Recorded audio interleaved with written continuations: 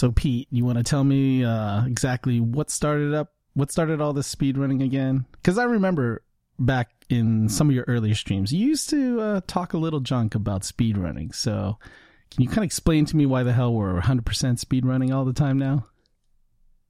God damn, Bovine. That's one way to start the podcast. It's been a while, by the way. Hello, everybody. Hello. Thanks for hanging in there as we've had quite a little bit of a delay on the podcast, but we're back.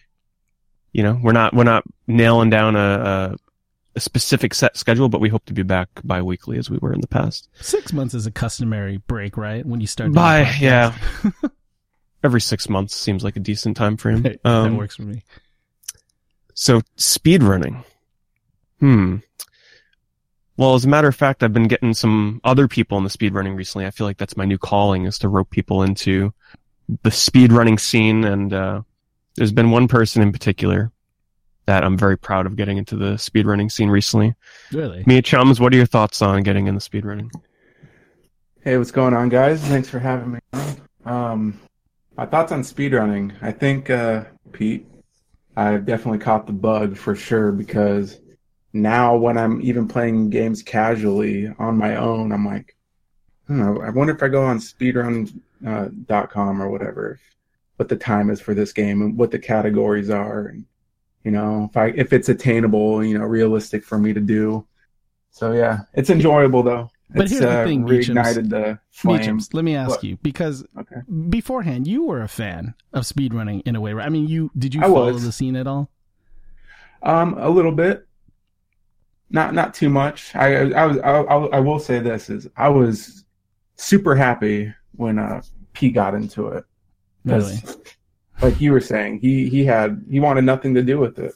Okay, well, hold on. Let's bring a counterpoint in, Meachins, because you were old school speedrunning fan. Pete obviously is getting into speedrunning big time. But Footsvogel, hey, why don't you jump in on this? Like, what are your thoughts on speedrunning in general? Because peer pressure, basically. I had to buy the game, so I'm still waiting on it. But I'm looking forward to beating all of your world records. So watch out. Wow, look at Footsvogel's coming in hot with the speedrunning takes. Well, I don't know. I think we need another opinion into this. You guys, what do you think? I mean, so what about Brunch? Can you tell me a little bit here? Because for myself personally, I mean, I have some thoughts on speedrunning, both, pre-Pete and post-Pete speedrunning, but what about Brunch? What are your thoughts on speedrunning? Give me your hot take first. Before I know Brunch has dipped his toes in the speedrunning a little bit, so he's had the taste. It's all your fault, Pete. Pete comes into my stream, talks me up, I'd say within the first 30 minutes, already trying to convert me into a speedrunner.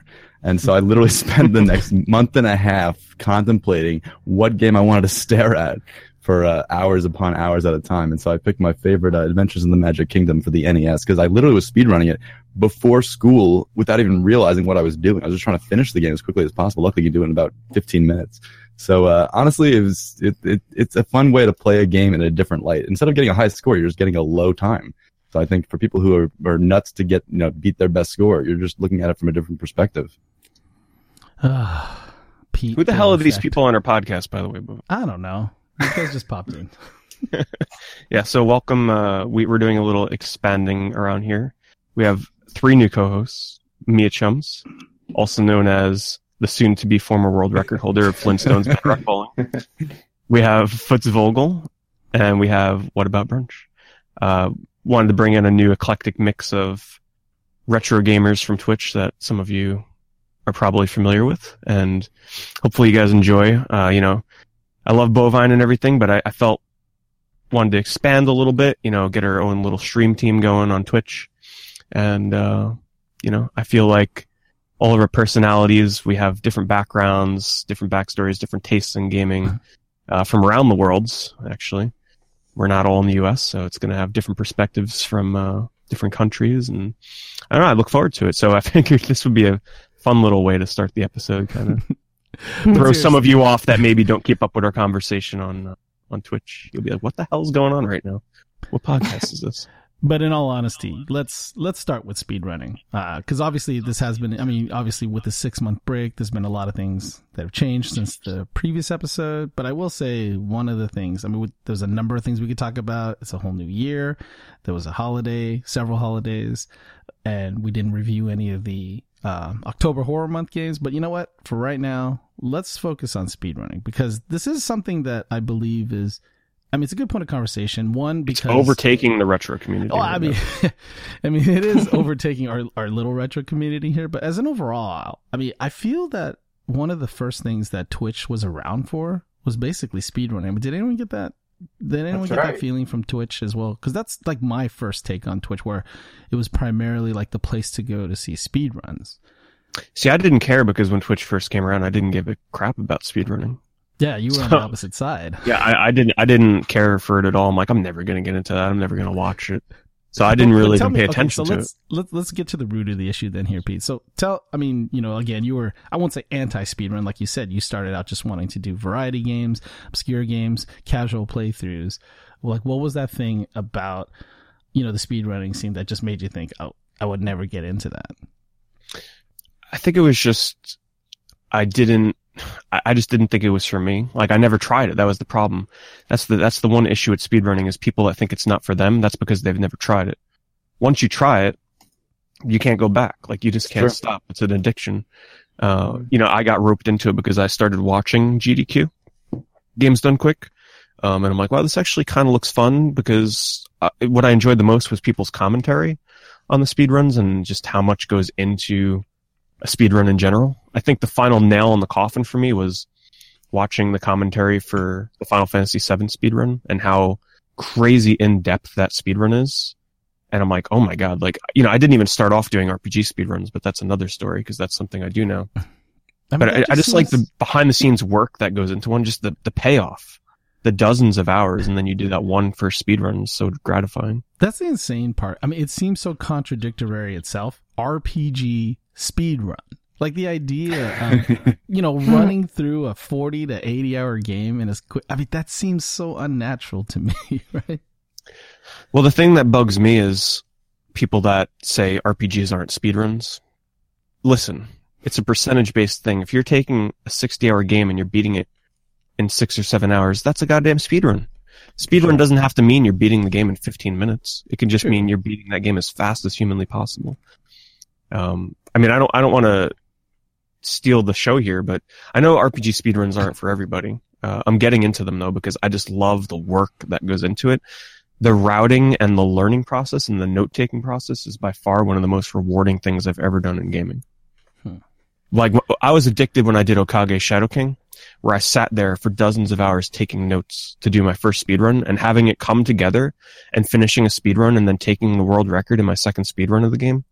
Just like, I can't explain how satisfying that is.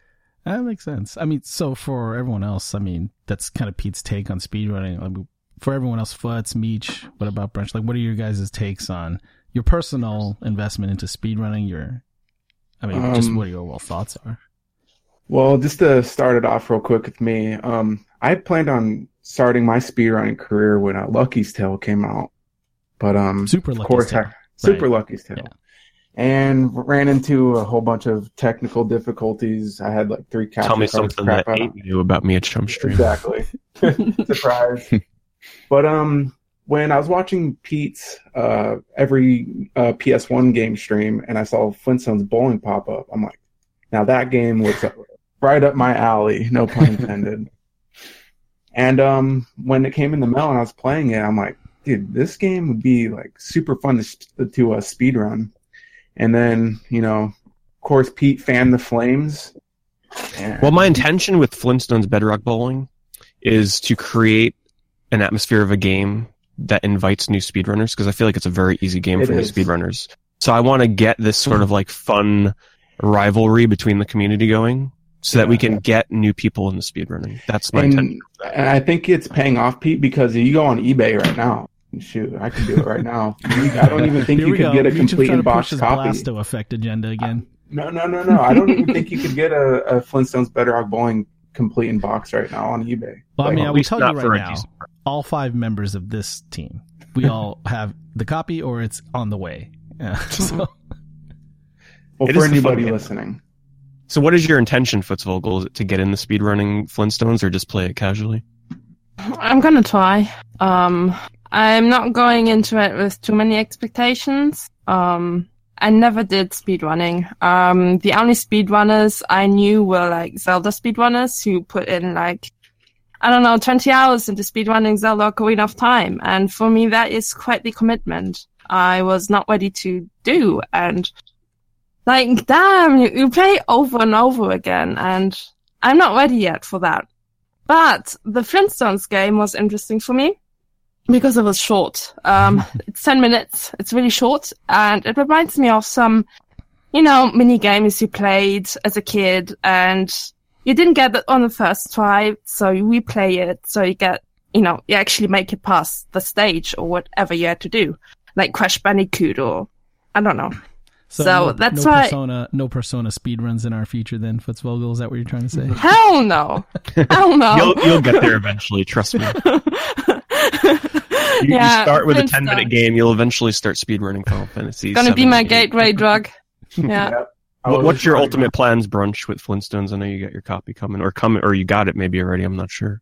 No, it's on the way. I'm excited to give it a go. I mean, honestly, when you explain and when I watch you speedrun an RPG, Pete, it looks interesting. I'm enthralled to watch you develop your speedrun. But for me, I don't think I could ever do a multi-hour. I watched last AGDQ the Super Mario Sunshine, and I was just blown away by the amount of skill, amount of time that went into that, and the amount of in the moment, just amazing focus that would need to be attained in order to complete some of those strats. It's just, I don't think I have that. So when I do my 10-minute speedrun in Adventures in the Magic Kingdom and eventually on Flintstones, that excites me. But the long term, the grind, I can see what you're talking about as far as the satisfaction of doing it and getting that world record.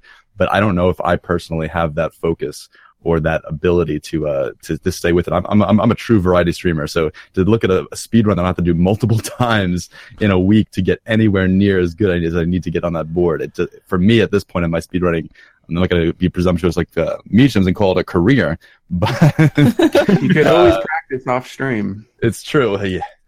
So the truth comes out. Yeah, exactly. Mr. Practice 20 hours off stream for Meachams goes to bed, and that's his code for practice. But okay, so that's a big point to bring up, though, right? In terms of, I mean, obviously, all of us as streamers here. What is your thought on how do you feel that affects the way your stream's performance goes? Right? I mean, we're talking about all of us being casual, retro playthrough streamers, well, except Pete, but. In terms of when you decide to put together stream content and you're saying, well, let me dedicate a whole night here. And we can obviously aim this toward Pete first because he's the one doing it first. But I mean, how do you think that comes across in terms of either one, trying to transition like an existing, your existing audience who are used to a certain type of thing, and then you suddenly jump into speedrunning, which, in some circles people would see as kind of a very distant thing. Yeah, I agree because I'm the same way. Here's the thing. Like when people host other streamers and whatnot, if I'm watching somebody they enjoy watching, and they're like, all right, we're going to host somebody, and they host a speedrunner, I'm still kind of like, I still struggle myself to just randomly tune in and watch somebody speedrun, because first of all, I have to really be into watching that game. So I completely understand, when people are not in the speedruns, which is why I have to be very mindful about how much I speedrun. For example, I have this back and forth going with Meachums for the world record, right? And I streamed it 2 nights in a row. And then Meachums took the record back, and it's like, okay, I'm not streaming Flintstone speedruns for the 3rd night in a row, because I understand that there are people out there that while they will tune into a stream to hang out with chat and hang out with me, most people are not willing to sit there and watch 3 nights of Flintstones, 5 hours a night. And RPG speedruns, a lot of times I'll do a lot of my work I have to do for that off stream. Sometimes I like to give a glimpse to give people an idea of what goes into it, but I'm very aware that not everybody is into this. And, if there's a game that people seem to really enjoy, like Sonic R, I have no problem speedrunning it for 5 nights in a row because I know people really enjoy it, the majority of them. But if I ever speedrun something that doesn't really seem to take off, like, for example, Super Mario Odyssey, at the time when I did a speedrun of that when it came out, I was in love with it. Like, I seriously loved it. But people weren't really digging it, for a variety of reasons. People just don't feel like watching Mario Odyssey over and over. So I had to make the conscious decision to just move on from it. Well, I have to keep. It's kind of a weird thing, right? Because you are almost combining a little bit of what you did before, along with speedrunning. Because it's one thing to switch to speedrunning, but you're kind of choosing to speedrun more obscure games in a way, right? Too, like things that aren't part of the speedrunning, I guess, plate of games. Because it seems like speedrunning out there, it focuses on like very well-known games. Well-known games, right? So you're, in a way, you're kind of maybe adding your own flavor to it by just picking. I find it really, yeah, believe me, I find it really exciting right now to kind of like delve into games that haven't really been discovered yet for speedrunning. Mm-hmm. There's nothing more satisfying to me than finding a game that I can crack open and glitch hunt and then also break and speedrun. Like, for example, the Core Gang on Wii. One of my less popular speedruns, I believe, in terms of like viewers liking to watch it. But for me, it's one of the most satisfying things I ever did because I took a Wii game, a Wii platformer, broke this game in half. We're talking, the first night I played it took me about 10 hours to finish.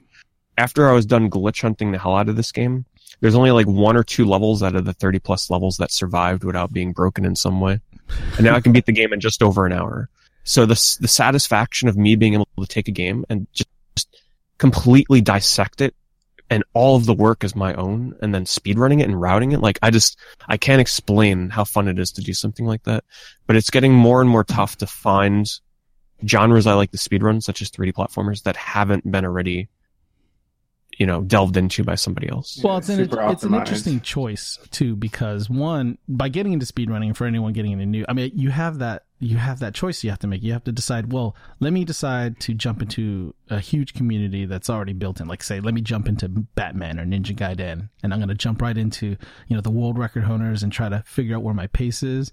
Or go the other route and just pick a game that nobody has ever speedrun to try to go through the experience of figuring it out, learning it, routing it the first time, and then going. So I think, like, getting into, like, for myself, even getting into speedrunning, like, I couldn't decide on what game I wanted to speedrun. So, where did it come about? The suggestion came about from somebody in stream where it's like, the game Renegade for NES, I decided when I streamed that game, it was one of my favorite games when I was growing up in the arcades, and I always lamented the fact that the port on the NES was such a terrible port. So I would stream it that night, and the idea got into, someone had basically said, well, if you don't like this game very much, maybe you should try speedrunning it, because maybe you'll get a chance to get into the inner workings of the game and figure out. And it didn't occur to me that, when you speedrun some of these games, you end up playing them in a completely different way than what they're intended to. And you do learn a little bit more about the game than you ever wanted to, just because, you're putting so many cycles into the game and trying to figure out the ins and outs. Well, the best thing about speedrunning, you can take a game that's otherwise pretty bad and boring casually to play. Like Spawn, for example, in Game Boy Color. That game's got some issues. But the second I started speedrunning it, I'm like, oh my god, like trying to beat these bosses and get through these janky-ass broken platforming levels as fast as I can was really satisfying. Like Fitzvogel, I know that you were really enjoying Gex on the Game Boy Color. Now, if you had to sit down and force yourself to learn how to play and speedrun Gex, I can guarantee you that you would take a game that you despised, whether or not it was your computer's fault or not. I can guarantee you that if you started to learn how to speedrun Gex on the Game Boy Color, you would enjoy that game so much more. You can take a game that you once hated and perhaps turn it into something you like. And that's something I would encourage, maybe not getting into a game that has no prior work on it. Like, you want to find a game that you hate and then go on speedrun.com, find the speedrun for it, and see if you can learn it and see what that does for you. I'd be very interested to see how that would change your thoughts on a game like Gex or something, Don't pressure me now. Please don't pressure me now. I went back to it too. But the game has flaws I can't deal with. Like, it's way too unforgiving, so I couldn't deal with that. Yeah. Have you thought about any other games besides Flintstones, Brunch, or Fitzvogel, or Meachums, like in terms of what you might want to speedrun next if you were to go back to it? I'll say for me, 110%, I'm gonna do Danger Girl, because as of right now, there's no speedrun listed. See, and for you, that could be so satisfactory because you've been playing a lot of the game. You can route it out yourself. Now, the routing, unfortunately, it can be pretty brutal if you're routing a game that's never been routed, because it's up to you, Meachums, to find out the fastest way to complete these levels. But after you put in all that work, you know, it pays off because you see the end product, you see your time, and then you get better and better, and maybe you find a different and better route, and then you get someone that comes in and takes your world record, and then you feel motivated to get back in there, you know? Oh yeah, for sure. I can't wait, honestly. I might start that soon. I think speedrunning has a bad reputation for people who are unaware of what it is. I'll be honest, I was one of those people. I saw it, and all I saw it was people just trying to get through the game quick. And as you were just talking, Pete, about how when you like to find a game and has never been run and try to break it and find ways to make you go faster through it, what you're really doing is you're just creating a new game. And I mean, honestly, like I've read a lot of books on designing games because that's interesting to me. And pretty much what you're doing is you are designing a new game with a pre-existing one. And I think if people can readjust their mindset, their perspective on what, let's just say, game X is, they can have a lot of fun with that game in a way that they never thought possible. So I think for people who may not be into speedrunning or watching it or doing it, I think if you just readjust your perspective like I did, and I'm not trying to, toot my own horn, but I'm saying I think it's possible for people to change their perspectives like you did. You had a perspective, Pete, and you changed it. And I think if you just adjust that perspective, I think speedrunning might be for you if you've not thought about it before. So, yeah. Though, but what about, like, what was the first game you tried to speedrun? It was Adventures of Magic Kingdom? Yeah, and I tried. I'm still trying. So did you figure out, I mean, in part of kind of to tag on what you were saying, did you find like a different method to essentially play the game that you hadn't even realized when you were going through casual playthroughs the first time? Was it something where you found like new mechanics or some new way to approach the game? Not at this point. I've pretty much, since this is my first game I've ever run, I've pretty much looked at the current world record, which I think most people do, and you make your notes and you see, and as I've been playing it, I think I've discovered ways to make it go faster, but at this point I'm trying to just get to the best time I can with the current strats, and then once I've nailed that down, then I'm going to explore other avenues. But I mean, at this point, I've not done anything to the degree that Pete has in terms of breaking games. But it's weird. Doesn't it feel weird to do it that way? Because you feel like, okay, here's the world record holder, and he's doing all the strategies and techniques that gave him the world record. But hey, I think I can find stuff that, he didn't or she didn't find the first time around through. Like, it's kind of a weird thing. Like, it's almost like you're treading on someone's territory in a way. Like, think, well, I think I could find something that, hasn't been found yet. It's weird thing. It's a Capcom game, so I'm kind of curious now to go through other Capcom platforms to see if there are other game-breaking strats that can be applied to this one. I assume it's probably based on a similar engine to other. Capcom is not remaking 2D platformer engines over and over again, right? So that's where I'm going to go next, is look at other speedruns and see if there are game breakers in those. See, typically in the speedrun community, though, Bovine, there's no animosity. Like, if somebody finds a new bug or glitch that cuts time out, it's reason for celebration. The speedrun community, they don't care if you come in and find something that trumps their world record. That they're excited about it typically. That was something I was pleasantly surprised with, though, Pete. I have to say, like when I started running into Renegade, like when I posted my first time and it was like a top 10 time or something like that. Like the moderator came in, or he followed me on my stream, and when I looked it up, I said, "Oh, he's the world record holder." So I went to go hang out in his streams. It was Super Pitfro for Renegade, and the guy was super nice. The community, everyone that was involved in the running, like they were completely helpful in trying to like help me figure out like where the weaknesses were in my run, where I can improve. Like that was the one thing that. Yeah, glad that was your experience. I'm just thinking of Mia Chums. I'm glad that was your experience, Bovine. Well, I picked a different game. Maybe it was just where you start out with that I got lucky with, because you. All right. Yeah. Without naming names, I just find it so funny that, okay, I've been trying so hard to get Mia Chums in the speedrunning the past few months, and then the one game he picks, he takes it upon himself to be like, you know what, I'm going to try and get better at this game. So he's like, all right, let me contact one of the people that speedruns this game. Without naming names, because we don't want to be doing name calling here. Right. He reaches out to this person while they're streaming, and they give him like this crazy attitude, like they were annoyed that he was there.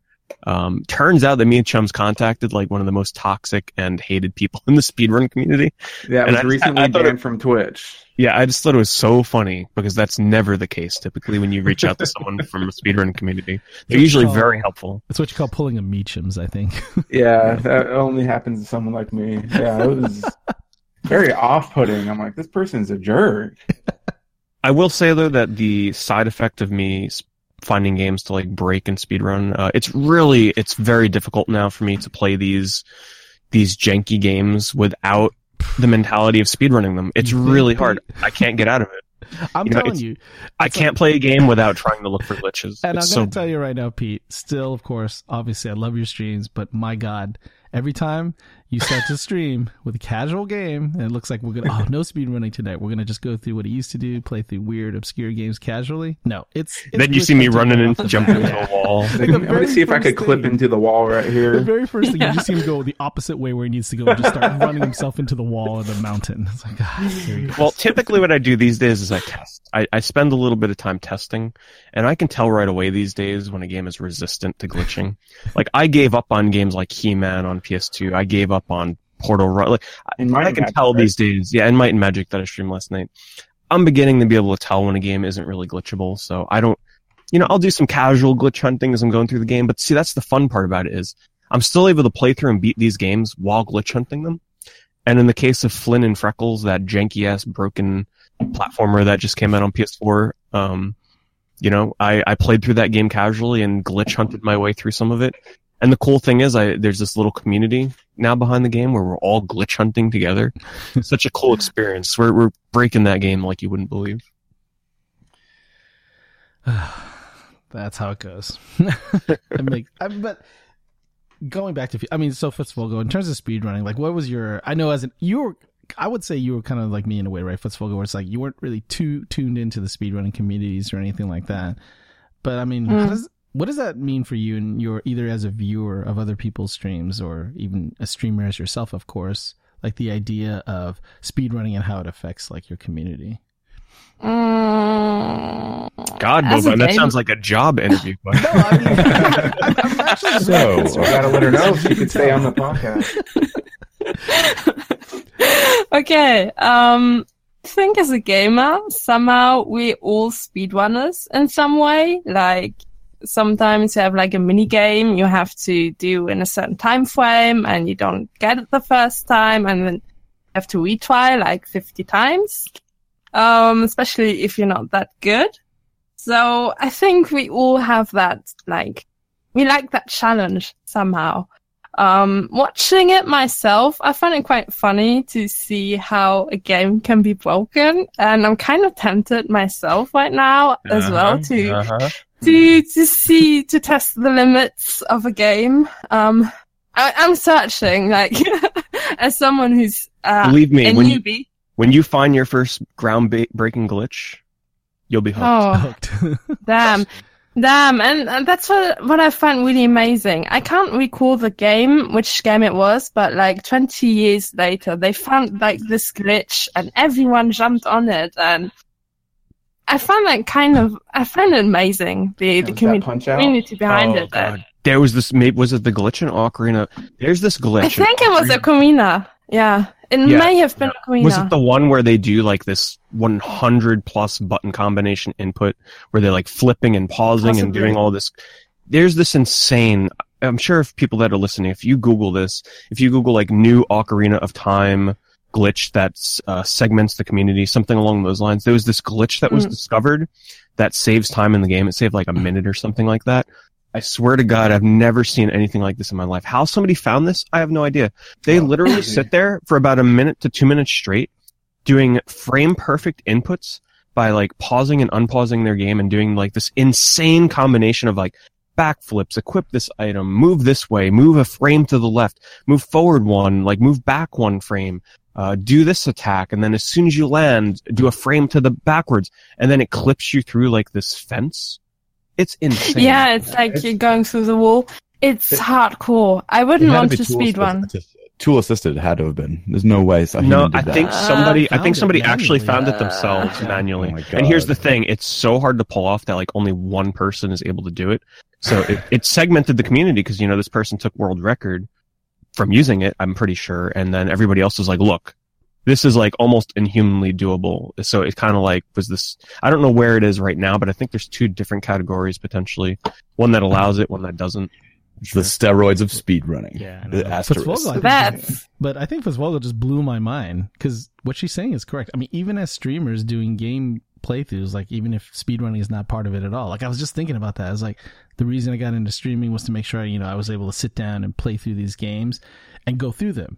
But in a way, she's right. It's like you're almost in that first step of speedrunning where you're essentially forcing yourself to go through and finish a game, as much as you can, which is almost like that first step of routing through a game to speedrunning. My God, now I'm thinking about it. It's exactly what's happening. Yeah, it's kind of blowing my mind too. The Pete Dorr effect.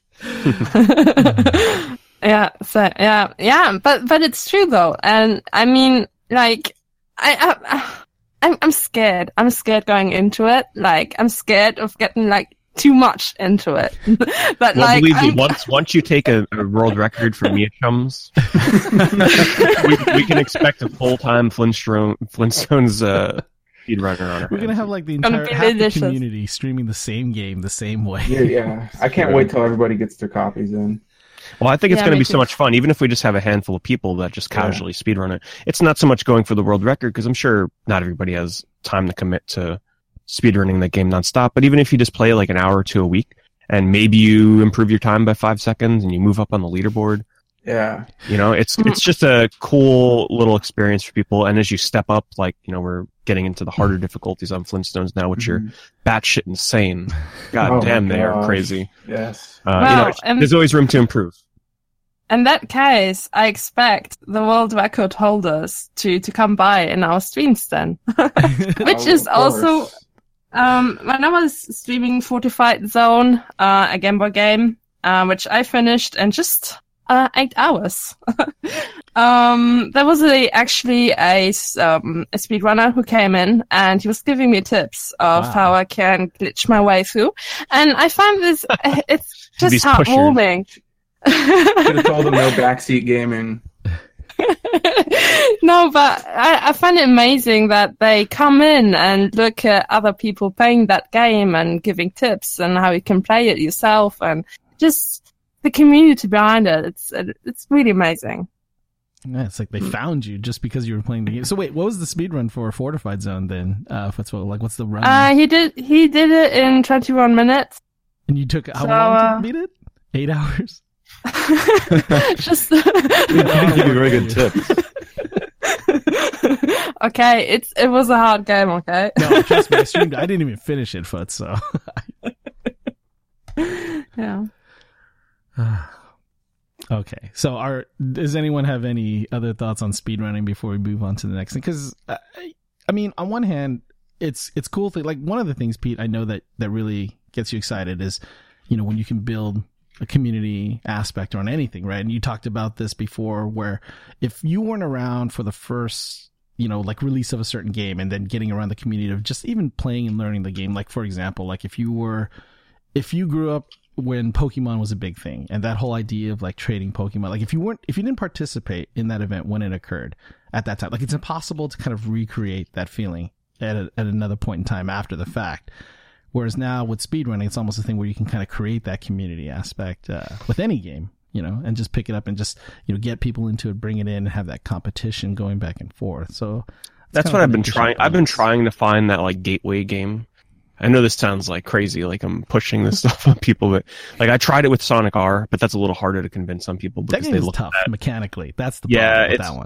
It's got a learning curve. Whereas Flintstones, the learning curve pretty much just comes down to memorize where the pins and the birds are and just get good. Just get good at the controls at the bonus level. So it's a very easy entry game. It's not expensive.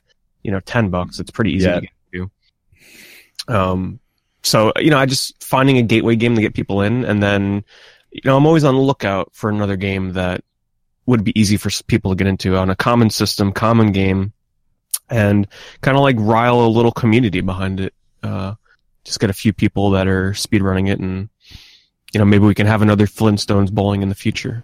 It is fun how that community aspect thing can really take off, especially within our smaller, like, Twitch retro community. I mean, obviously, there's this other thing that's been kind of going around and being spread. I'll say it's being spread like a virus, but I mean, everyone's been jumping around. Like, it started out with someone doing playthroughs of Sonic Spinball, which, is not generally regarded as a really good game, but there was a challenge issued, and then now everyone was kind of picking up the game and trying to and there's no speedrun associated with it or anything. Everyone's just saying, hey, I'm tagging you to now go through and try to finish this game, because apparently it's a tough game to complete. No continues, only 3 lives, and apparently the speed run of the game is like 7 minutes. Completely breaks the game. God.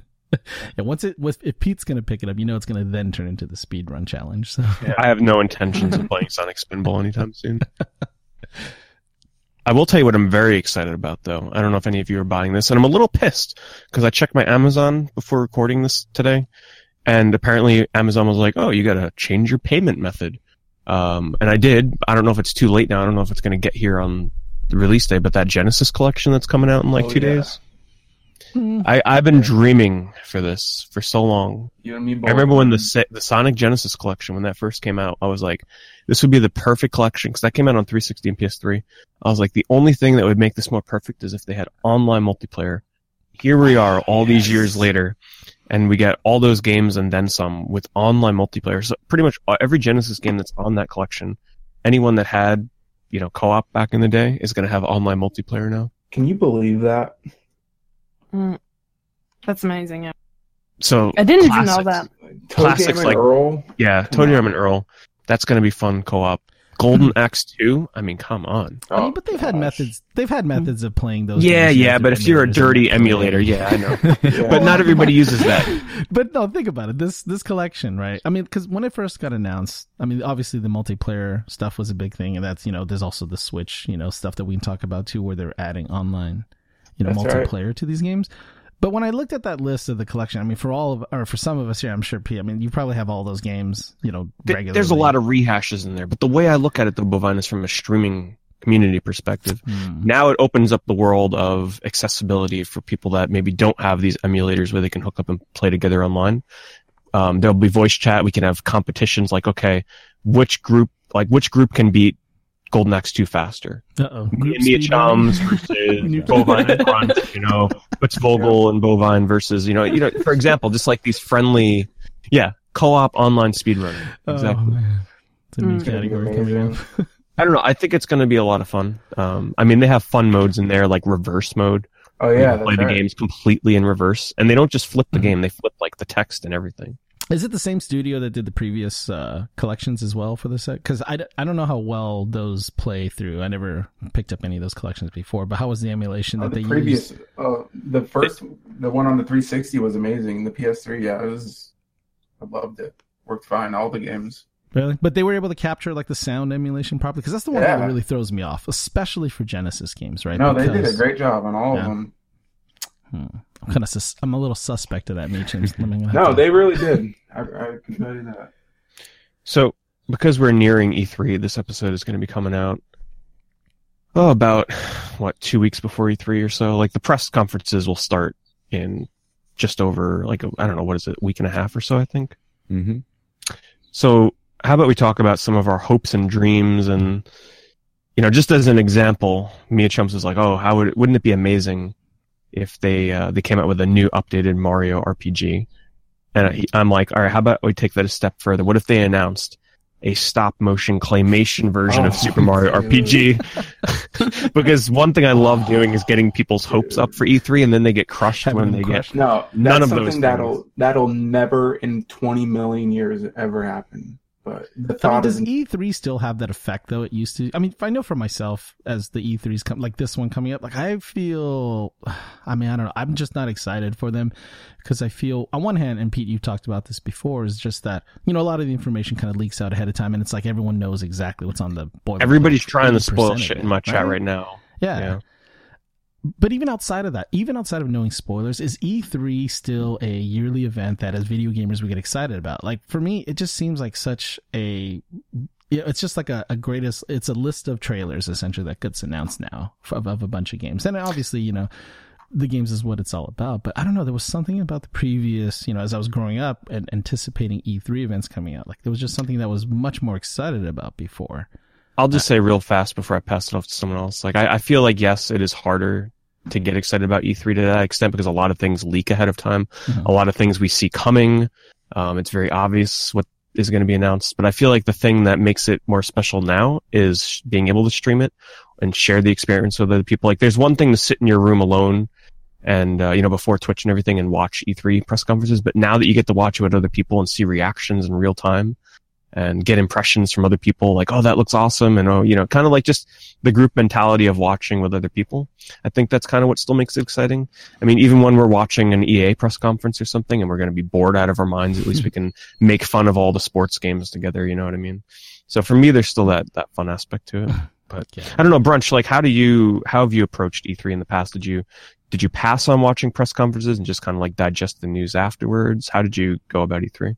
Yeah, I usually watch the recaps or read the recap stories. Honestly, for me, there's not a lot of franchises from one particular, I guess, console or one particular. I don't really care that much about all of EA's offerings. I don't watch the EA conference, but I'll just process as the headlines come out. Honestly, I think it's a double-edged sword. I know where Bovine's going. I'm with Bovine 100%. The E3s nowadays, I think it goes back to what you're saying also, Pete, is that the technological advances we have as far as digesting information with all the internet, Twitter, Twitch now, of course, and everything that's coming at us, we can now get information so easily. And I'll be quite honest, I'm maybe playing devil's advocate, but I think these quote unquote leaks are planned events from the actual information givers to kind of, pre-hype before the conferences so they can get that jump start on saying, oh, this is going to be Xbox's, or not Xbox, this is going to be Microsoft's E3 for sure. Look at all these leaks that are coming. Get excited. So I kind of play devil's advocate when E3 comes around, thinking that these leaks are, not in fact true leaks, but really, very, very fine-tuned marketing ploys. But yeah, so I think all of these things put together, I don't get too excited about E3. I kind of just ingest the information after it's all been announced, nitpick through what I actually care about and move on, because, we get all this, we get a lot of information. I look at Nintendo Direct, throughout the year we get Nintendo information. We don't have to all just wait until this one magical month in June. Week in June that we can just get all the information Nintendo Direct at once. seems like the one that's pre-planned the most. You know what I mean? Because they don't care about leaks and they'll tweet things out themselves. It's like, come on, you guys, save some of that suspense, right? 'Cause there's none by the time Nintendo Direct hits. Well, they dance to the beat of their own drummer, as we know. Yeah, that's true. Well, that brings up the point is we have all this information at our fingertips, but it's like we could choose not to digest any of that. 2 weeks, 3 weeks before E3, anytime I see a glimpse of what could be a leak, I back away and freaking run around the other direction. It's true. It's hard work though, Meachums. It's hard work. It can be, but you know what? It's worth it. Especially when you're streaming. Like, for example, that big leak about, there's a new Star Fox game coming out that's supposed to be adventure mode. I'm like, are you fucking kidding me? Like, how? Oh, come on, Bovine. You mean to tell me you read all of your chat? There's no way no one brought that. Yeah, for real. Well, he's 30 seconds to an hour away from that chat. So my mods will delete it ahead of time. No spoilers for me. So apparently there's this Star Fox game coming out that's supposed to have an adventure mode. So I started philosophizing. Is that a word? Yes, we'll take it. Okay. All right. So I started theorizing what this can be. And of course I want to get people's hopes up. So the way I thought of it is imagine if this was meant to be Diddy Kong Racing 2. Which did exist many years ago that got canceled. And they had this hub world, right? And you can drive around in the tanks and the ships, and they have online competitive multiplayer, and then they have clans, and they expand this hub world into this online competitive Star Fox adventure game. Just these crazy things you can do with it. It's strange to me that Nintendo uses Star Fox as that franchise to try a bunch of different things, right? Like they did, obviously it started out as a rail shooter. Good point. Tried to turn it into a free range shooter and then a Zelda style game or adventure game. I mean, what? I wonder what it is about Star Fox where they just said, hey, let's just use this as their experimental franchise. Well, let's be real here. If they called it something completely new, I don't think all their new games and franchises would end up being a Splatoon. That just end up being a success. Yeah, if they called it assault, I don't know, military assault, for example, no one would give a shit. No one would buy it. Just attaching the Star Fox name to it, if it makes sense, is why they do it. It has to, but it has to be so diluted now with all of those different takes on the game where people are like, well, what kind of Star Fox game are we looking at this point? When they announce it, are we getting the shooter version? Are we getting the adventure games? But see, we expect that now. We ask those questions because we know full well what could be. So now if they did that to, let's say, Zelda would be like, what the hell are you doing? Why are you putting this mechanic on Zelda? Zelda kart racing. You could do that to Star Fox. I expected that. Me too. Zelda kart racing. You heard it here first, folks. We're calling our shots now. Well, look at what they did to Metroid with that, what was that? Federation? Federation Force. Yeah. Which was actually pretty fun. But, yeah, I played a demo of it. It was alright, but that had no reason being a Metroid game. I think they went off the Metroid rails a long time ago with Metroid Pinball, so... That was quite a... Was that before or after Pokemon Pinball? No, that's true. I guess going pinball route is not too strange then for Nintendo franchises. But so if you guys had a dream game, Footsvogel, what would your dream game announcement be at E3 if you had to pick something? Look, I'm not difficult. I just want a new Animal Crossing game. Yes. Well, you got it on That's mobile. what I want. Well, No. yeah, that's the problem. I don't think we're gonna get it anytime soon. No. E3, it's weird. I don't get hyped anymore for it. And it's mostly because I'm not really up to date with the modern consoles anymore. So why should I care? Like, they announced a new game at E3. I'm like, yeah, that's great. I'm gonna look out for it at the flea market in 10 years time and hope I get it for like $2. So, I'm a bit behind on the consoles. I can So, feel the same way too, because I'm sort of out of the first person genre these days, and I'm very picky about my modern games. So a lot of the games that are announced at E3, I'm just like, whatever, give me my 3D platformers, you know. And of course that's why when people ask me what I'm most excited for, I'm just like, just give me goddamn 3D platformers that aren't some gimmicky bullshit, you know. Like, give me a real Banjo-Kazooie. But Pete, 3D platformers are relegated to indie releases now. You know that they're not going to do any more AAA releases for 3D It's platforms. so sad. It is. It's so sad. Well, the closest thing we've had to AAA was Super Lucky's Tale recently, Yeah, which that kinda was, pooped. you know, that was a pretty big release for Microsoft. I was very surprised at that. I don't know how well it sold though. I mean, it came out with 2 expansion packs that were Seemed to free. review well too, but yeah, just there was not that.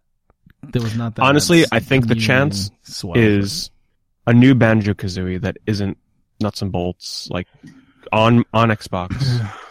Well, there's a rumor I heard, but I don't know if you guys want to talk about it. You gonna spoil something again, Meachums? I could if you want me to. Why not? Well, I mean, if it's what you're looking for, well, if it's part of your hopes and dreams for E3, Well, good. I've heard that Nintendo was actually working on a Banjo-Kazooie style game using the Duck Hunt, like the duck and the dog, as a team doing 3D platforming. Oh, That I might wouldn't be put it it. past them. Yeah, that sounds good. I guess the Mm. mechanics that they had with the duck and the dog in Smash Brothers, I guess it could lend Yeah. itself to a Banjo style gameplay, right? Yeah, but again, that's Sorry, Need to Meachums, hear I more almost there. I almost fell asleep out of boredom when you mentioned that. Sorry. sorry guys. Bovine does not like his gimmicky collectathon platformers. Let them die. The John No. is dead. That's why you guys can go back in all the retro games. You can get all the. I mean, 3D platformers were an epidemic, right, in the 90s. So go back and play all those ones you missed back then. Don't. Yeah, but we're running out of choices. That's the thing. Well, I'll just give my dreams real fast. My biggest dream would be if Blue Point Studios did a treatment to Eco that they did with Shadow of the Colossus. There's been some slight rumors Seems that to make maybe they were sense. working on that. They did so well with the other two. It right? scares me though, because they did the compilation on PS3. Why not just put Eco in the compilation with Shadow of the Colossus? Honestly, Eco probably wouldn't sell well enough for them to release it standalone. They might do digital only, or who the hell knows? I'm a little scared. Well, I Eco imagine, just isn't that popular for them but to do Shadow of that. the Colossus sold pretty well in terms of the re-release. So I mean, it has to be on their plans, right? I mean, there's no.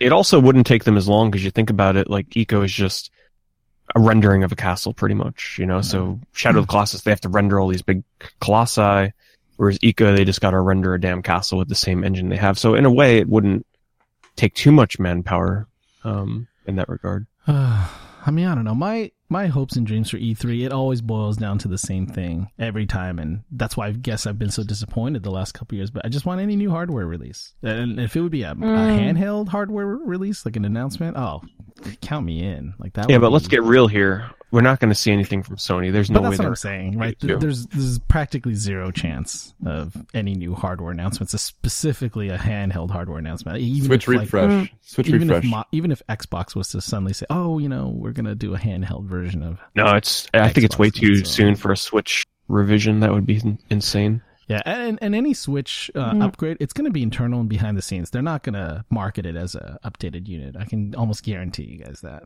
So they're I'd just be gonna okay with slide. They're just gonna slide it into production. You know, like, oh, here's a faster chip, and Oh my god, I just thought of something to get people's hopes and dreams up. What if Sony was like getting on that bandwagon of releasing like the mini consoles? What if they released a mini PSP playing with an PlayStation LCD 1. screen playing PSP classics? Like a miniature PSP, super like a micro, like a Game Boy Micro, like almost size, maybe a little bigger.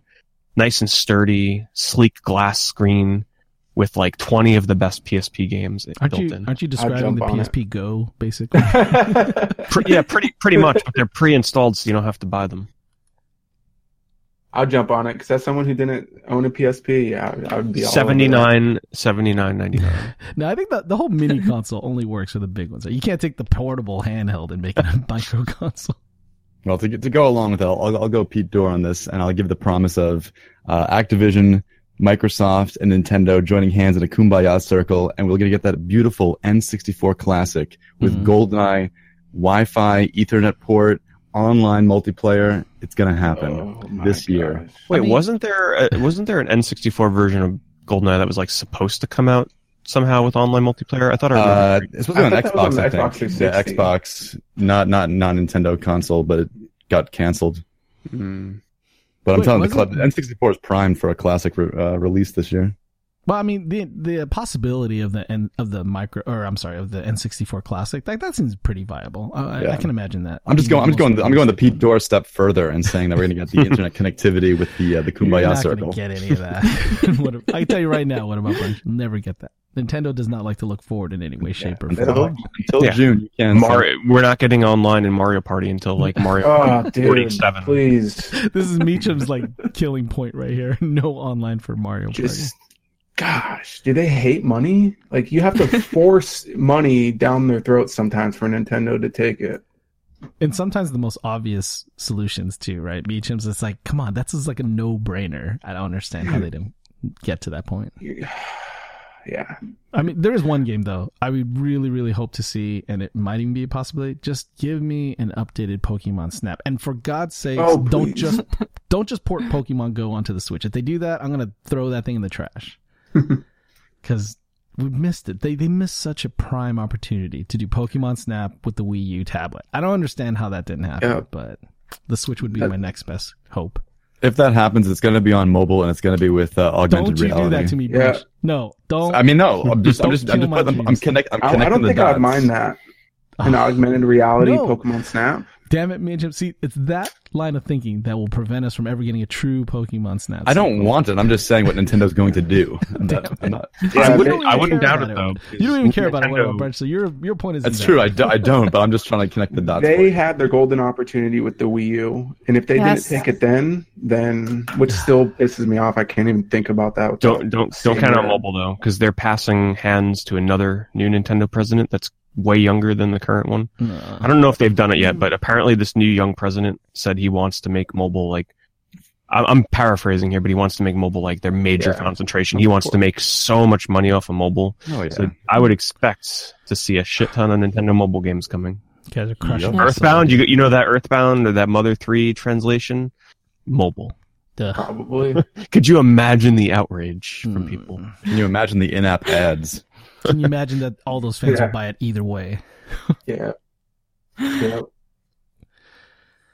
Nintendo's been experimenting with ways to handle mobile. Like you look at Animal Crossing versus Mario Run. Well, Pete, I mean, think about it, right? They did the Mario running game. What was that game called? I think just Mario Run. Mario Run, something. Right, and then they do Pokemon Go, but it's... I don't know. I streamed it one night, and that's all I know. Yeah, you streamed it for like 13 hours. 10 hours. Yeah, I streamed it for a while. Yeah, and that was the last time I ever touched it. But I would imagine, and I don't know how successful like Pokemon Go and the Mario running game was for them in terms of like, you know, the like the DLC or whatever. I don't think they were happy with the sales of Mario Run. Is that what it was? God, thank God. They wanted to keep premium, and it was a bad move. They should have done free to play, like a little bit more in-app purchases. Not just the one that unlocked everything post World 1. That was the misstep. Yeah. See, I think they were trying to be reasonable and to say, hey, $10 flat, you know, enjoy a full game. No, they forget that people are willing to spend whole paychecks on microtransactions. Exactly. I mean, they tried. I'm thinking about, what was it called? The Miitomo game, I think it was called. The app. That's right. They tried that one, which didn't really work that well. And then the Animal Crossing game. I played it in the beginning, and it felt really repetitive. But I went back to it like 2 weeks ago or something. They really extended on this. It feels more like a real Animal Crossing game, but really try to push microtransactions. Like, you want this really cute chair, which is super limited, and it has, like, I don't know, Tomnic's face on it. You have to pay so and so much in game currency, and there's no way you get to, like, that much in game, you have to buy it. So How's that? I really try to push it. How has that been going then? But I mean, do you get the sense that there's still like a fairly large community of people playing? Yeah.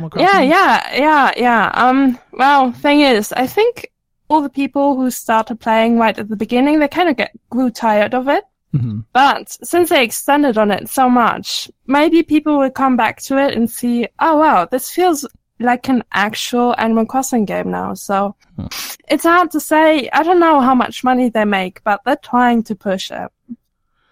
I guess we'll see. I leave it to Nintendo. I feel like if there's going to be someone to innovate the way that you purchase things in microtransactions on mobile, I think it's Nintendo.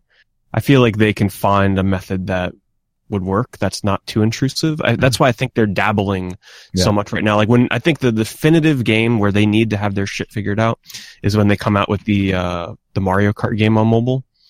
I think by then we're going to know what their online structure is going to be. And I feel like it's going to be a free to download game. And then like there'll be probably cosmetic things for your cart, right? So if you want a special color scheme or a skin for your cart, you can buy it with coins or points. They'll probably take the more traditional route, but in a way that doesn't like push pay to win, I would hope. I think that's the best thing to do. I hope they wouldn't gate tracks or characters, maybe characters, but not, No, if you gate the tracks, the problem is then you're limiting your player base for getting into a match. So if half your player base has only got half the tracks, then of course people are not going to be able to get into matches down the line. So I think it only behooves them, like you said, to make it cosmetic. Wait, didn't we? It's like I see them tripping over themselves with the Switch Online stuff over and over again still, so I have a very low confidence level that they will be the one to figure that out. I mean, just because, traditionally, they've always been terrible, right? But, what you're saying with the new president, maybe he's going to bring on new people that actually know what they're doing with an online connection and figure it out from there, but... I don't know. Mia Chums right now is he's letting us know. Mia Chums, you got to get something off your chest. What are you hoping for from E3? Oh, I'm sorry. It's okay. Well, I guess I was trying to get everybody's like ultimate like pipe dream, like something that'll never happen for E3 but you've been begging for it year after year after year, and it never comes to fruition. So what's yours? Everybody has one, right? What's yours? Mine is a back to the basics Halo, which like Halo Classic. God. All right, so Brunch, what's without sprint, without jetpacks, without freaking clamoring and ground pound. It's a straight up. Yeah, that's mine. Where's that mute button? No, nothing against Halo. Like I actually used to play a crap ton of Halo. Not the first one, but the second one, especially the third one. I used to play the hell out of those games online. Like I was in a pretty competitive clan at the time too. A lot of my SOCOM buddies. A lot of the best players moved on to Halo at one point, and we were one of the top clans at the time. But I just have no interest in Halo or first-person shooters anymore. But I understand people's attachment to that series. Yeah. Meechum, didn't you already get a Halo 1 remaster in that collection? That's good enough. That was ran by 343, and they power-drived that game to the ground. Everything's broken. They're promising a refresh. That's going to be Microsoft's biggest announcement at E3 is like the revamped Master Chief Collection. But Master Chief Collection Volume 2 could shoot me now. No, it's just going to be some kind of crazy patch because it's been broken for like the last 3 years. So the freaking cells the boats already freaking sell far away from that. So now announcing Master Chief Collection Master Patch, $50. Download it now. Fix the original game. I'll never give another $1 to 343. So I've got 3 pipe dreams for 3 games, all of which are a third game in the series. 3 is also my lucky number, and this is no like coincidence. Klonoa 3. Yes. Because Bandai Namco seems to have abandoned that series completely. The final nail in the coffin for Klonoa was, you guys remember those projects? They're a little obscure, so maybe not everybody remembers them. But you remember there was this series that came out in Japan. It originated on the PS2. It was called like Project Namco, what was it called? Project X Zone or something like that. I don't remember exactly what the PS2 game was, but it was sort of like this strategy RPG crossing all these different series together. That never came to the US. Namco X Bandai or some shit, whatever it was. I don't remember. Anyway, the sequel that came out in the US was called Project X Zone, right? Correct me if I'm wrong. I never bought either of these games.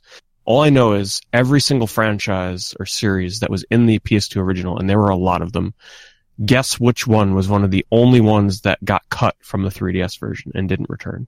Klonoa.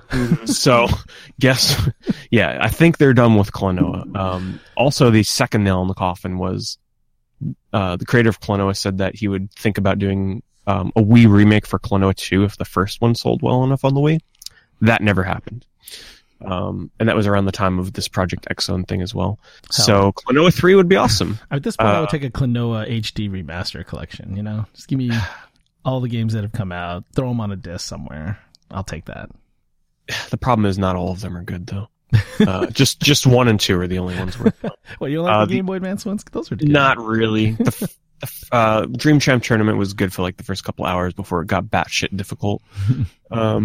Also, Power Stone 3.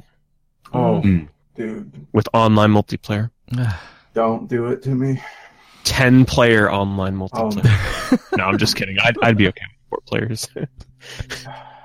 Mag style 64 versus whatever the hell it was, 128 players or whatever. Man. Will that accompany the Dreamcast 2 release? That I would be on board with. Could you imagine? Could you imagine if Sega's like, guess what, motherfuckers? We're pulling out. No more publishing on your consoles. We got the Dreamcast 2. That's right. I would support it. Like, I would even be on board if they were like, guess what? Digital only games.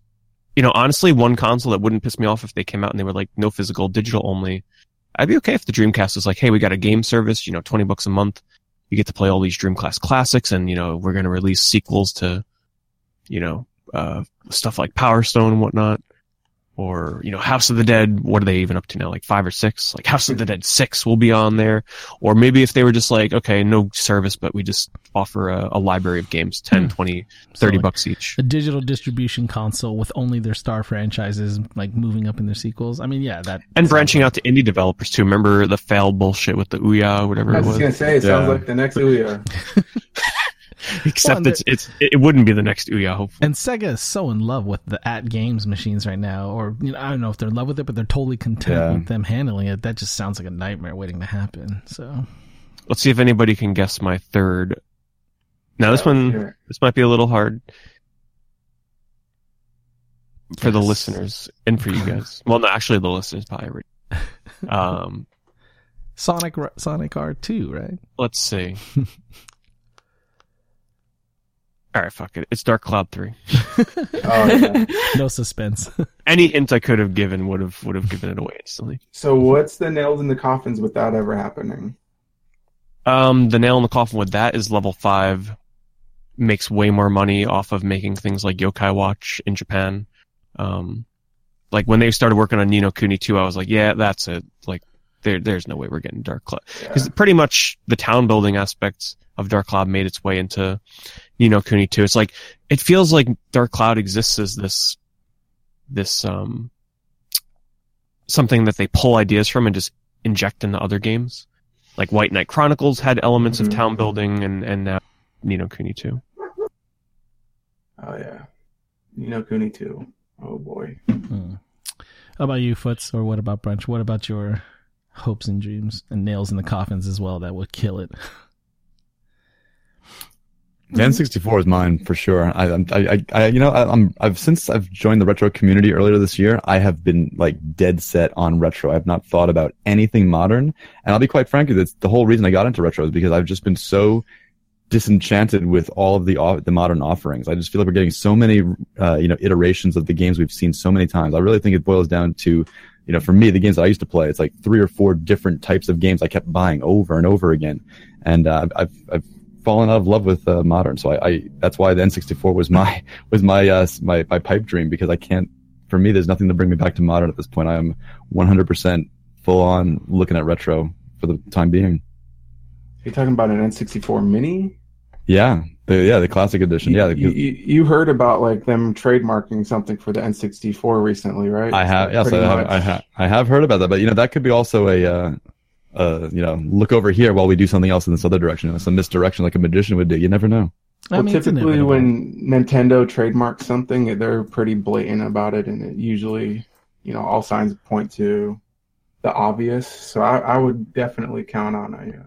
I mean, I you just feel- know I that don't even know what they would put on it without rare games, but you feel it's an inevitability, though, right, Meachims? And no doubt. Right. Look how well the SNES and NES one sold. no, It's for the sure. next evolution. It makes sense. NES, Super Nintendo, and 64 is next. Virtual Boy. I mean, they could iterate it Oh, one more please. time, right? They could iterate it by releasing the classic Volume 2, where they'll just throw 30 more NES games or 20 more SNES games before I they go don't- on 64 route. Nintendo pushes their luck, but I don't know if they would go that far. I mean, is that, People would kill Nintendo for doing. I mean, that. There's a big enough pool from 64 to not care about the rare games, though, honestly. yeah, I feel Yeah. that they just don't have the ability to release the best games for N64 due to licensing. So it's kind of, Yeah. it'd be an odd machine because you're going to see, people talked about some of the big games being missing from the SNES and the SNES Classic, but man, the N64 would have huge holes in the lineup that people would just be scratching their heads Yeah, but just over. think of all the freaking Mario games that are on that thing Yeah, to I mean, begin I guess they could just Oh do my that. God. Mario Party 2, 1, 2, 3, Mario Kart. Three. Yeah, it would probably be Tennis, Mario Party golf. 1, 2, 3, Ocarina, Majora's Mask, Mario Tennis, golf. Well, they would. Paper Mario. You know what the Oh, yeah. best chance though, or the best thing that excites me about the N64 Classic would be was that they would get a chance to release the 64 DD content on it. Oh my God! Please man. let it be. Oh so. my God. I hadn't even thought about that. I don't know Rip why. collectors Right. sell Yes. that shit online That would right make now. the most sense here, and they have Dude, all the content. I never thought about that. Come That on, would be. Oh god! Oh my god! F-Zero with the freaking. exactly the track DD editor. content. Oh my Yeah. god! Oh, dude. And you can share it online and play with other people, multiplayer. All right, charge us Getting hot. 150. You guys got all our money already. Oh, sold. I'll freaking Done. throw my money so hard. Well, at I'm the just looking through stream. my games right now. I mean, we'd get Bomberman, we'd get Yoshi's Story, Mhm. Wave Race, Diddy Kong. Oh no, wait, not Diddy Kong. Not that- Yeah, no. Not Diddy Kong, Uh, not DKC or But I'm DK64. telling you, that's all they need to do. Or Banjo.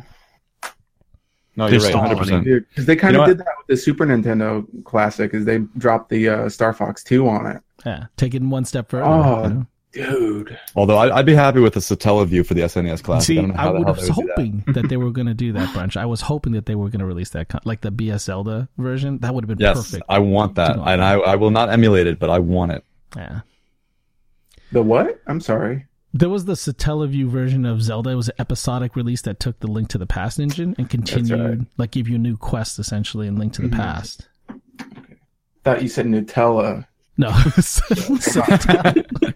Slathered special in Nutella. Nutella Link release just- of Zelda. Okay. That's taking branding to a whole new level, Meech. Mm. Yeah. Not above Nintendo, maybe. Yeah, maybe Yeah, you never probably know. not. Partner. Nutella, Nintendo. But I mean, here's another point though. Like between all the classic system releases and then what they announced for Switch. I mean, do you guys believe VC is just gonna be dead for Switch altogether? Yes. Yes, You think so? Yeah. Yep. I, it's gone. It would have been out by I don't now. want to say it, Yeah. but I think How? it- But yeah. think, how could they charge? Or how can they charge people? Even if they brought the points back, how could they charge people $8 for a single virtual console game when they're offering this service for $20 a year that gives you a couple dozen games? I mean, that just how could they do that? But they still haven't cleared up exactly what that $20 a year is, right? I mean, they've mentioned the games, and is it going to be monthly or just for that No. year? You have those 20 And they games. said they would add games as well too. But would they My take guess away is other when it- ones? My guess would be that when it launches, it'll probably have a set pool of games, like maybe 5 to 10, maybe. And then over the course of the year, maybe every month or every 2 weeks, you get a game or two. See, that sounds horrific Sounds like to me. Sounds like Sega Channel. What was that, Brunch? Sounds like Sega Channel. You Sega get these Channel? core games, and they keep switching them out every month. I don't know. The idea of I mean, I guess they're going to be experimenting with how pricing goes with games. Like you were saying, Pete, they're going to try to figure out what the formula is that people are willing to accept and what the most they're about to pay. But so far from what I've heard with the Nintendo Switch, like what are they calling it again? They're calling it The bullshit phone service. Trademark Verbatim. pending for that. But yeah, Yeah. whatever it is, it doesn't sound good at all to me. And I was never a VC guy ever with the previous Nintendo consoles. Like the only ones I think I ever picked up were those free ones they gave you because they screwed up with the 3DS pricing, the Ambassadors program. Those are literally the only VC titles I ever, had on a system. I didn't give a crap about paying, $10 to get yet another version of Super Mario Brothers. So to me, it's not a big deal. And I hope they kill it all the way, but I know that a lot of people depend on that VC option. So I like the idea of because apparently these games are going to have either online multiplayer, which is the way they're making it out, and leaderboard support, which to me sounds cool. Like being able to compete with people in some of these classic games with a leaderboard style and online multiplayer. I mean, I don't know, $20 a year. I mean, sign me up. Even if it's complete garbage, I'm willing to try it. At I least don't know for the how first year. excited I am about leaderboards because they always eventually get filled up with like perfect scores. You got the. Oh freaking- god, don't remind me about Mario Odyssey jump. Exactly. Those Bro, I that worked happens within so a couple hard. days. I don't know if you guys. I don't think I remember. or Brunch, if you were there, probably not Brunch because I don't think you're on No. Twitch yet. But No. when Mario Odyssey first came out, I became obsessed with jump rope in that game. There's this jump rope mini game where it had an online leaderboard tied to it. So I would sit there for and I'd have to jump rope for I don't know how 20, 30 minutes without blinking. I was able to get really close. I think I cracked the top 100 or almost made top 100 in the world. And then, I stopped playing it. And then a week or two later I look and there's these hackers that have obscene times, obscene jumps that just are not humanly possible. Yeah. And it's well, forget that. I don't know how they don't I moderate never get those. excited for leaderboards because they're always they all have the same fate. But Every you could leaderboard always have ever. friend leaderboards though. So as Yeah, long that- as I know I beat Mia Chums, that's what matters. I mean, Fitzvogel, is any of that making you excited for the online old NES games with online leaderboard or multiplayer support? I'd be all for it. I think the Virtual Console is gonna be dead. I mean, for third generation, you're gonna rebuy the same games again, and there's nothing new added to it. Why would you do that? Especially since you don't have access to the entire catalog. And with clone consoles, the mini consoles coming out now, I don't see the point anymore. So I like the direction they're going by reviving the games by adding online multiplayer game function. So I'm all for that, yeah. Were you a big VC person on their previous consoles though, as you got and used them though, Foots? I don't remember ever you talking about that. I'm sorry. I bought 1 or 2 on my 3DS, which is nice, but I don't see the point of rebuying the same games over and over again. I just don't see the point with how far we've gotten today with all the technology we have, basically. Yeah. So, I'm no. with you on that. Otherwise, any pipe dream hopes I have, I hope for a new handheld from Sony. I still keep hope. I don't think they're going to be done with it because Nintendo, they don't have any competition on the handheld market. And especially the Switch, I don't think they're going to come out with a new 3DS. So for normal families, they can't buy just for the 5 kids, 1 console for each kid. It's very expensive. So it's mostly 1 console per household. So if Sony can jump in and create something more for the younger generation, like the 3DS, that would be just perfect. Yeah. Anyway, I was very curious though about when the Switch came out, if it was going to start bumping into their market of the handheld side, and if it was gonna, you were saying, if they were just gonna forego doing any another 3DS handheld. At first, I was thinking no, but now I don't know. You might be right there. They said that it wouldn't, but since they're gonna give up on the 3DS, come on. I mean, the 3DS, they have to kill it anyway to push the Switch. Their branding and brand name for, DS though is so strong. I would think that they would at least give it one more iteration, right? Before completely combining the two. I mean, I don't see what they're gonna do anymore. We have all 3DS variations you could dream of. Like we have like 2DSs, 3DSs. We have them in every form and like color and like I don't see how they would do that. No. Yeah. No, I think the 3DS is over. Yeah, I think so too. but definitely. Yeah. Which ties into my another pipe dream I have. It's Dragon Quest 11 on the 3DS, which we will not get anymore. Why not? It's so sad. Come on. Like, Well, you gotta tell they're us. going to push it on the Switch. Yeah. No, that would make sense, right? Graphically, they could just have a better version of the game, not having to cut it down, not having to work on another ported version, just move over the existing game, right?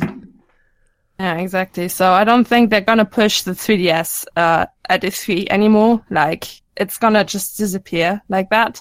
They pushed the last games, which were coming out on it, like Detective Pikachu, but I think we're done with 3DS. I don't know. Well, I You gotta think technology-wise, they can still push something. Like if the next 4DS was a Google Glass type of thing or something like that. Like just completely, since they have the Switch to be able to handle, those markets that would want the next Nintendo console plus their handheld, just go completely off the map, create something that just is going to break, people's minds in terms of like the way they would interact or, work with the device. Like I still feel personally that the handheld name and the branding of DS still holds a lot. And if they were to go completely off the record and do like something so different that it just creates a new style of genre of gameplay, right? Like I think. Let me blow your mind, Bovine. I mean, we're talking about how we got the younger president in Nintendo, right? Mm-hmm. And he's all about the mobile aspect. I'm gonna blow your mind and say I think that next thing that's gonna be blowing our mind, because I think Nintendo is very, very leery about hardware. They really misstepped with the Wii U, and the Switch kind of was what the Wii U should have been.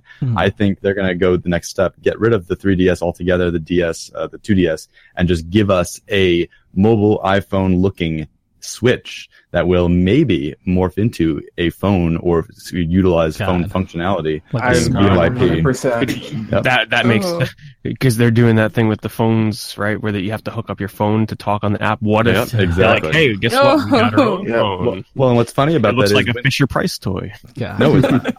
I totally think that's what it is, because when Dreamcast came out, I remember seeing the Windows CE logo, and I'm like, why the hell is there a Windows CE logo on my Sega Dreamcast? Well, Microsoft was getting into the console market. Like, I think Nintendo is like testing the waters on mobile and sneakily, releasing apps on iOS, Android, and this is their pre-planning to do it themselves. This is my pipe dream possibilities out here, because I think 3DS is gone. Yeah, I think 100% Nintendo's going to move into the phone market eventually. But that would just be the Switch Mini, essentially. I mean, think about it, right? The Switch is an Android tablet after all's said and done. So really, you guys are talking about a smaller screen version of it that runs. You're talking about Nintendo here, Bovon. Yeah. That pretty much sums up all of their handheld consoles. Yeah, I guess so. And I unfortunately, wouldn't put it past them. I Oh, wanna guess what? see You want a you- screen with a 10% smaller screen? Yeah. The Switch Mini. There you go. it's true. You joke, but the problem is everyone is clamoring for the Switch. So Nintendo he's gotten confirmation. This thing is amazing. What if? Well, you think about it. imagine? Though. The Switch is a little bulky. You can't just throw that thing in your pocket. No, you Exactly. take That's the why I put it Joy-Cons past off. them. Take the Joy-Cons off, and it's pretty much like a small. It's still a tablet, pain in the ass. And Though, if you right? have like the Jinko jeans, and you could fit like a VHS in that. Go back to Pete's Jinko jeans. Yeah, but who's going to take the control? Like, not everybody wants to carry around a little carrying bag for their Switch. Some people just want to throw it in their pocket. Or their fanny pack, whatever they have on them.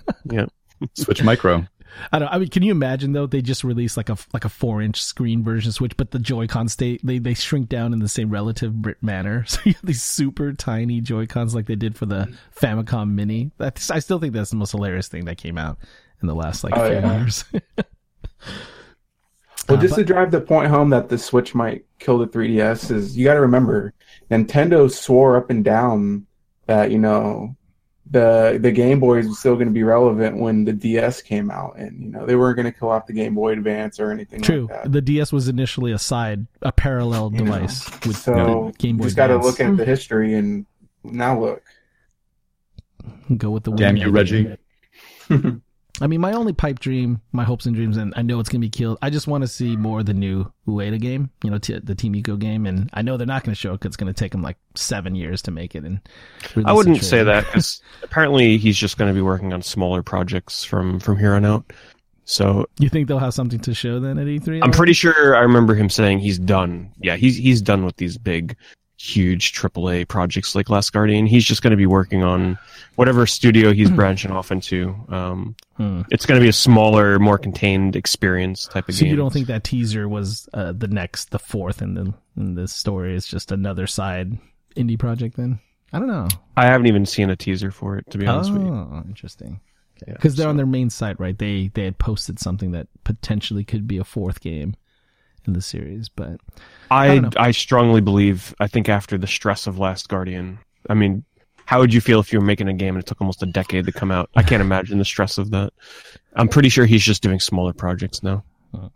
well, I'd still want to see it. But Pipe Dream, I know, nail in the coffin because it's team. I mean, maybe he'll take a step back from the overall design team, like leave it to people to kind of like work on the main frame of the game, and he kind of just offers art direction and just ideas for the story. Who knows? But I don't think he's going to be a main involvement in any other future major. I mean, we can't even call him Team Eco really anymore. But whatever they move on to for their next fourth game, he might take a backseat. That's for sure. Any news would be welcome at this point. This whole. But then again, look at Japan with Miyazaki and how he's like, oh, I'm going to step back from making films and retire, and he's like back making a feature film again. Yeah. So that's how they work in Japan. They never retire. All right, so I think that covers it for E3, right? Unless anyone has any final thoughts on that. I don't think so, unless Mia Chums wants to talk more Halo. But Yeah, well, let me talk about Halo. I knew that was for coming. 10 minutes. So Halo, no. so the one thing that I want to talk about, sort of to cap off this episode before we gotta bring it to a close here, is something that's been going on in the retro community as of late, and people have been really talking about it because it's been getting a little crazy lately, and that's the ability. And let's not name any names here.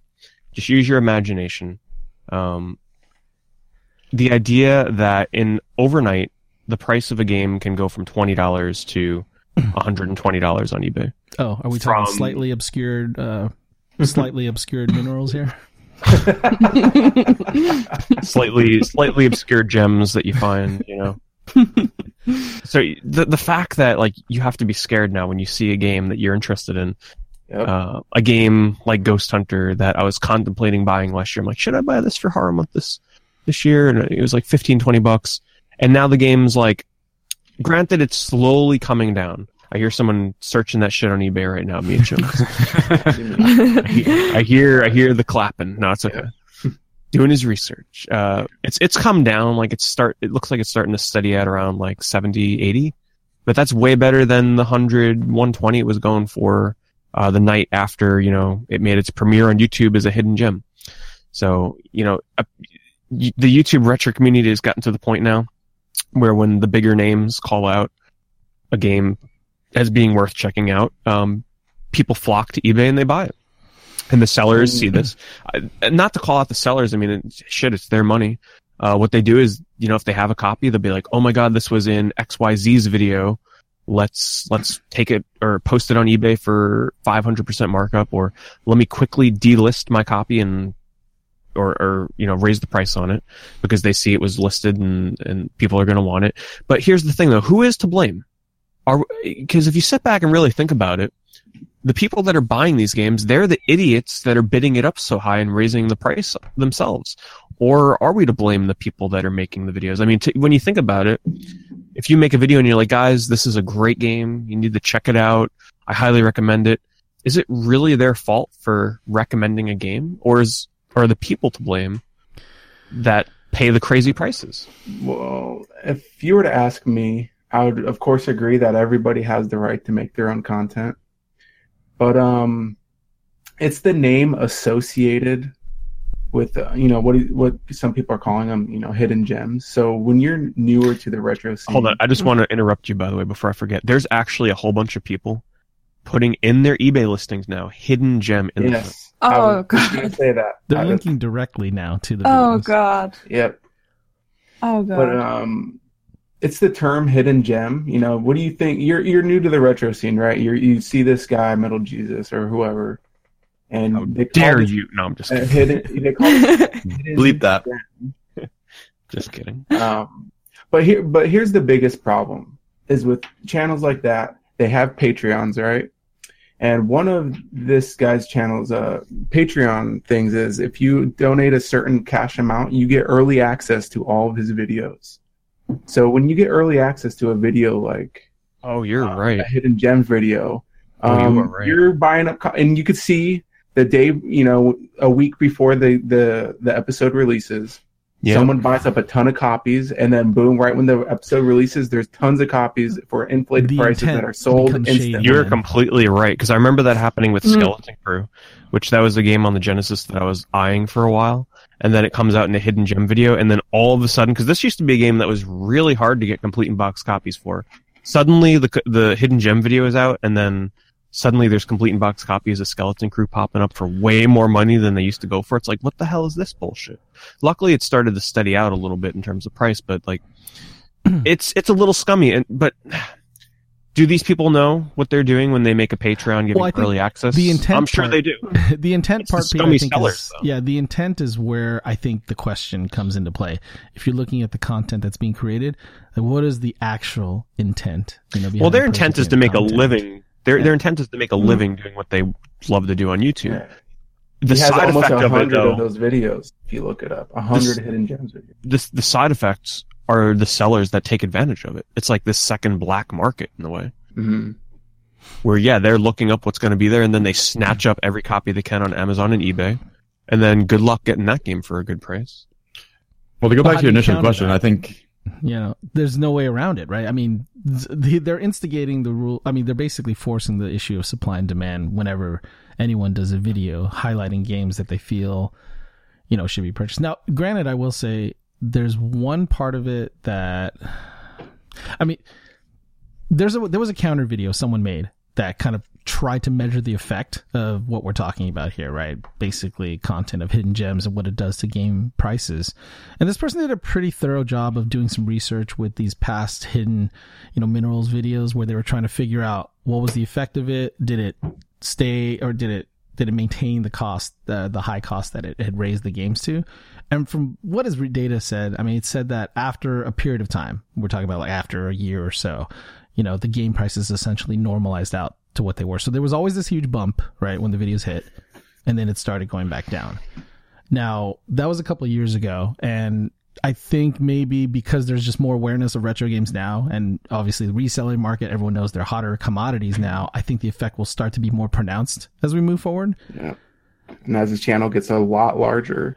And all of those things come into play, right? But I still feel, the original point that Pete was saying, everyone knee-jerk reaction buying it immediately after the video, right? That will become a bigger problem as the more and more that occurs. And I You were going to say... Oh, sorry, go ahead. No, go ahead, Pete. Oh, no. I was going to say Brunch was going to interject something there as well. No, I was gonna bring it back to Pete's initial question. I feel terrible saying this, but I do think it is us, the buyers, who are to blame 100%. I think if we can think about any type of rallying against anything across, the ages, if we could all just bandy together and agree not to buy Boycott. these games. Right. Exactly. And I mean, it's impossible, of course, absolutely impossible. But if we could just send a message collectively to the people who are listing these things that, listen, we're not going to take this bait. Do not dare raise this price because we won't buy it at any price. And I think it's kind of disgusting. Like, there's no way I can take a game that I know the day before was going for $20. I'm not paying fucking $100 the next day. Mm-hmm. No. And I don't understand. I don't understand the people who are buying them the next day. It's like, okay, you realize the sellers have caught on to what you are about to do. Why then go ahead and buy it, knowing that it's an inflated price anyway? I don't understand what you're basically just confirming. The next time that a gem is revealed, you're guaranteeing yourself going to have to pay that inflated price again. Well, this guy has one of the biggest retro YouTube channels, and it's garnering new subscribers every single day. Who, of course, because there's new people getting into the hobby every single day. So when they see this guy making videos like that, they don't know what the games go for. All they know is it's a hidden gem as far as they're concerned. So, they're not pro eBay users like all of us, look at sold listings, And I guess they look at these games and they're like, holy shit, they're right. That game looks amazing. I've never heard of this. I need to play this right now. And they don't care what it costs. So they snatch it up. You are 100% right. It does not mean they're not at fault. because they're pretty much ruining it for all of us. But I mean, there is no magical answer. There's no way for us to stop this, I don't think. And I've thought about this critically. I cannot think of a way that we can prevent this from happening. Now, I know you go to the flea markets a lot. Yeah, go Can you ahead. tell us your experience? I know you've had a story that you've been wanting to share as well about your experiences there. Hold on. I've got a long point to make, so just sit back and relax, okay? Yes, you can do something about it, and who is to blame? I think it's us, the collectors, but not in the way you might think. Not for buying those expensive games, but for not buying the games before it came up in a hidden gem, whatever, video. So, basically, it only concerns bigger channels, which have a large following. I could put on YouTube a video next day, tomorrow, about hidden gems, and nobody's gonna care about what I have to say, okay? Maybe 3 people are gonna watch it, so I'm not gonna influence, the gaming prices. And that's the word which is really important, influence. They're called influencers. Like in social media, like people with a large following, they are influencers. They have a large fan base. They are, in our community, very knowledgeable about games. They are trusted about their opinions. And they, of course, have also power to affect purchases. That's why they get all these reviews products, and that's why they sell out, etc. The problem we have in our community is because the gaming price market isn't regulated. So, like, I can go to a shop, like, for a review product. It can be sold out, but the prices aren't going to shoot up. It's just going to be sold out. Whereas gaming, like, there's limited quantities of games. So, of course, if there's only a limited quantity and such a high demand, of course, prices will go up. It's like basic economics, okay? Yeah. So, up to blame, of course, the viewers who have to own the game right away. Why? I do not understand, because it's not really community-based. Like, as for us, like, we want to buy Flintstone games because we want to compete and completely destroy each other for, speedrunning, for new records. But it's community-based, so I don't understand why they have to own the game right away, but they have to. So they pay those ridiculous prices, which of course makes the gaming prices shoot up. But here's the thing, Fritz. I mean, are you saying because whoever who knows that they have a large sphere of influence, that it's it's kind of up to them in terms of being responsible with what they do with that influence as well? How will they regulate gaming prices? Like, they make it their living. They talk about video games. Like, what will they do otherwise? I wouldn't see how. Besides going digital, that case, if all consoles were to be digital, like that, like he can talk about games, the gaming price cannot go up because, but like you said, Sony, he could focus on maybe hidden gems of digital distribution, right? Which would never change pricing. That would Which there's tons of nowadays. He could, but the problem is a recent one, like. The past years, like when he had still a very small following, it wasn't really a problem, was it? I don't really remember. It was a small following, but he was still getting hundreds of thousands of views per video, even with the small following that he had previously. But with that, though, Beechams, how much of that percentage is really going to purchase it? I mean, not now, but back then, like you were saying, when he had a smaller following. Yeah, right away, like purchasing right away. That's true. I myself don't do it anymore. If I like a game I see on video, it could be on any video game channel, I just download the ROM, okay? Calm down, just download it and wait it out. I mean, prices will go up. Yeah, to your points, Foots, I'm actually starting to watch like really no-name, smaller view channels who are doing similar type videos. Maybe not even calling them like hidden gems, but I'm just watching them review well-recommended games. And much smaller channels. And obviously you check to see if they're doing their research and if they're playing it through and having the information to even put it up as a recommended game. But those are the ones I'm trying to like kind of buy. Those are ones I'm saying, okay, I'm getting my information from this really small, obscure channel where the content is great and they're doing their work and their research. I'm going to get those games. Forget anything showing up on any of these larger ones. Just avoid them altogether. Right. That's what I would recommend anyway. Do your research, okay? Find your own hidden gems, okay? Do your research. Go into gaming genres. Browse eBay stores. Just look at games that might intrigue you. Do your own research. Don't just listen blindly to some... you can share it after you bought your own copy, which I did. When I recommended to you those Game Boy games, I already had mine shipping. So do your research. I mean, the resellers, it's gonna be a problem, yes. Can I blame them? No. Maybe I would do the same thing, raising a game price, maybe selling the game at that point if nobody cared about the game before. Of course, I would want to sell it right there and now when everyone's interested. So it goes both ways. Also, the game I already own in my collection, it's gonna gain in value too. So, it goes both ways. So, I download the ROM, I just don't buy it right away. I don't get to it anyway quickly because of backlog.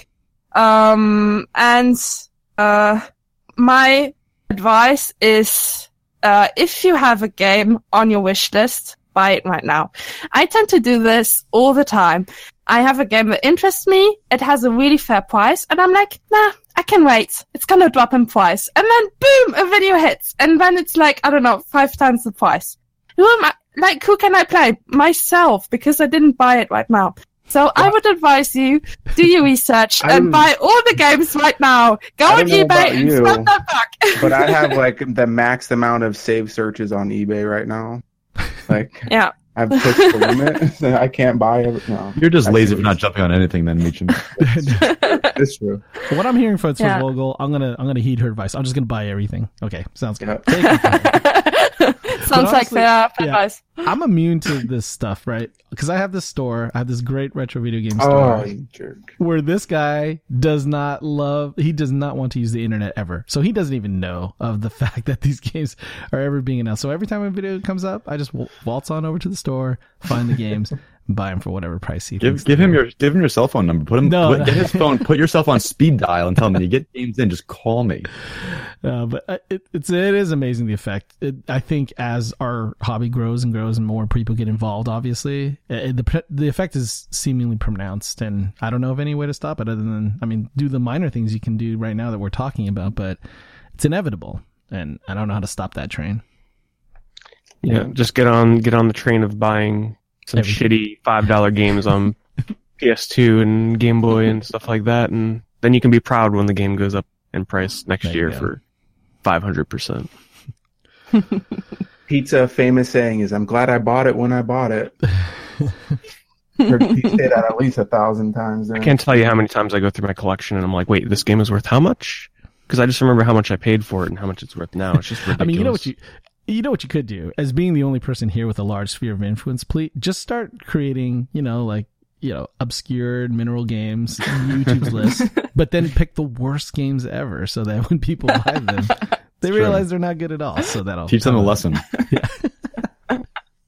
Well, let this be a lesson as the Flintstones thing of our really small, tight-knit community of how fast those went off the shelves. And then imagine someone like Metal Jesus or whoever talking about them.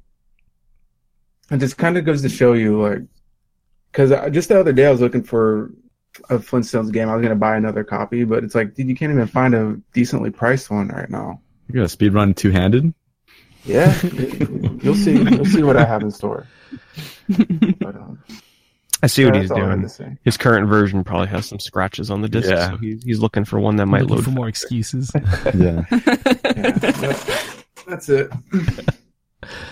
Well, I think we've reached the cap for this episode, so we'll have to hear the tales of the flea market another time, Fitzvogel, because I remember you have some interesting experiences there, but it's getting towards dinner time, I'm sure, for some of us here. So yeah, that was a good episode, everybody. Hopefully you enjoyed it. Sound off, let us know in our streams, in Discords, let us know what your opinion is on this matter, because I'm sure it's a hotly debated subject right about now. So let us know what you think. It definitely doesn't die, especially since Meachams will continue to bring it up. Yes, I will be there. You will champion it, I guess, if anything. I will. Meachams. I will. But yeah, for anyone else out there, hopefully you enjoyed the show. We have the same contact information that we'll be using for any suggestions. So please feel free to send any questions, comments, suggestions, thoughts to retrogameexplorers@gmail.com. We'll be sure to answer them in kind. And if you want to find any of our channels, like if you're not familiar with Fitzvogel, Mia Chums, or Brunch, you can pop on to a channel that you're familiar with from one of the five of us and check out the stream team, which I'm hoping, I don't know how long that takes to get set up, but it should be pretty instant, hopefully. You can just click on that and it'll have links to all of our channels on Twitch. Alrighty. Now everybody be quiet and let Mia Chums close out the podcast. Okay. More Halo? So there's this game Halo. Okay. Everybody listen.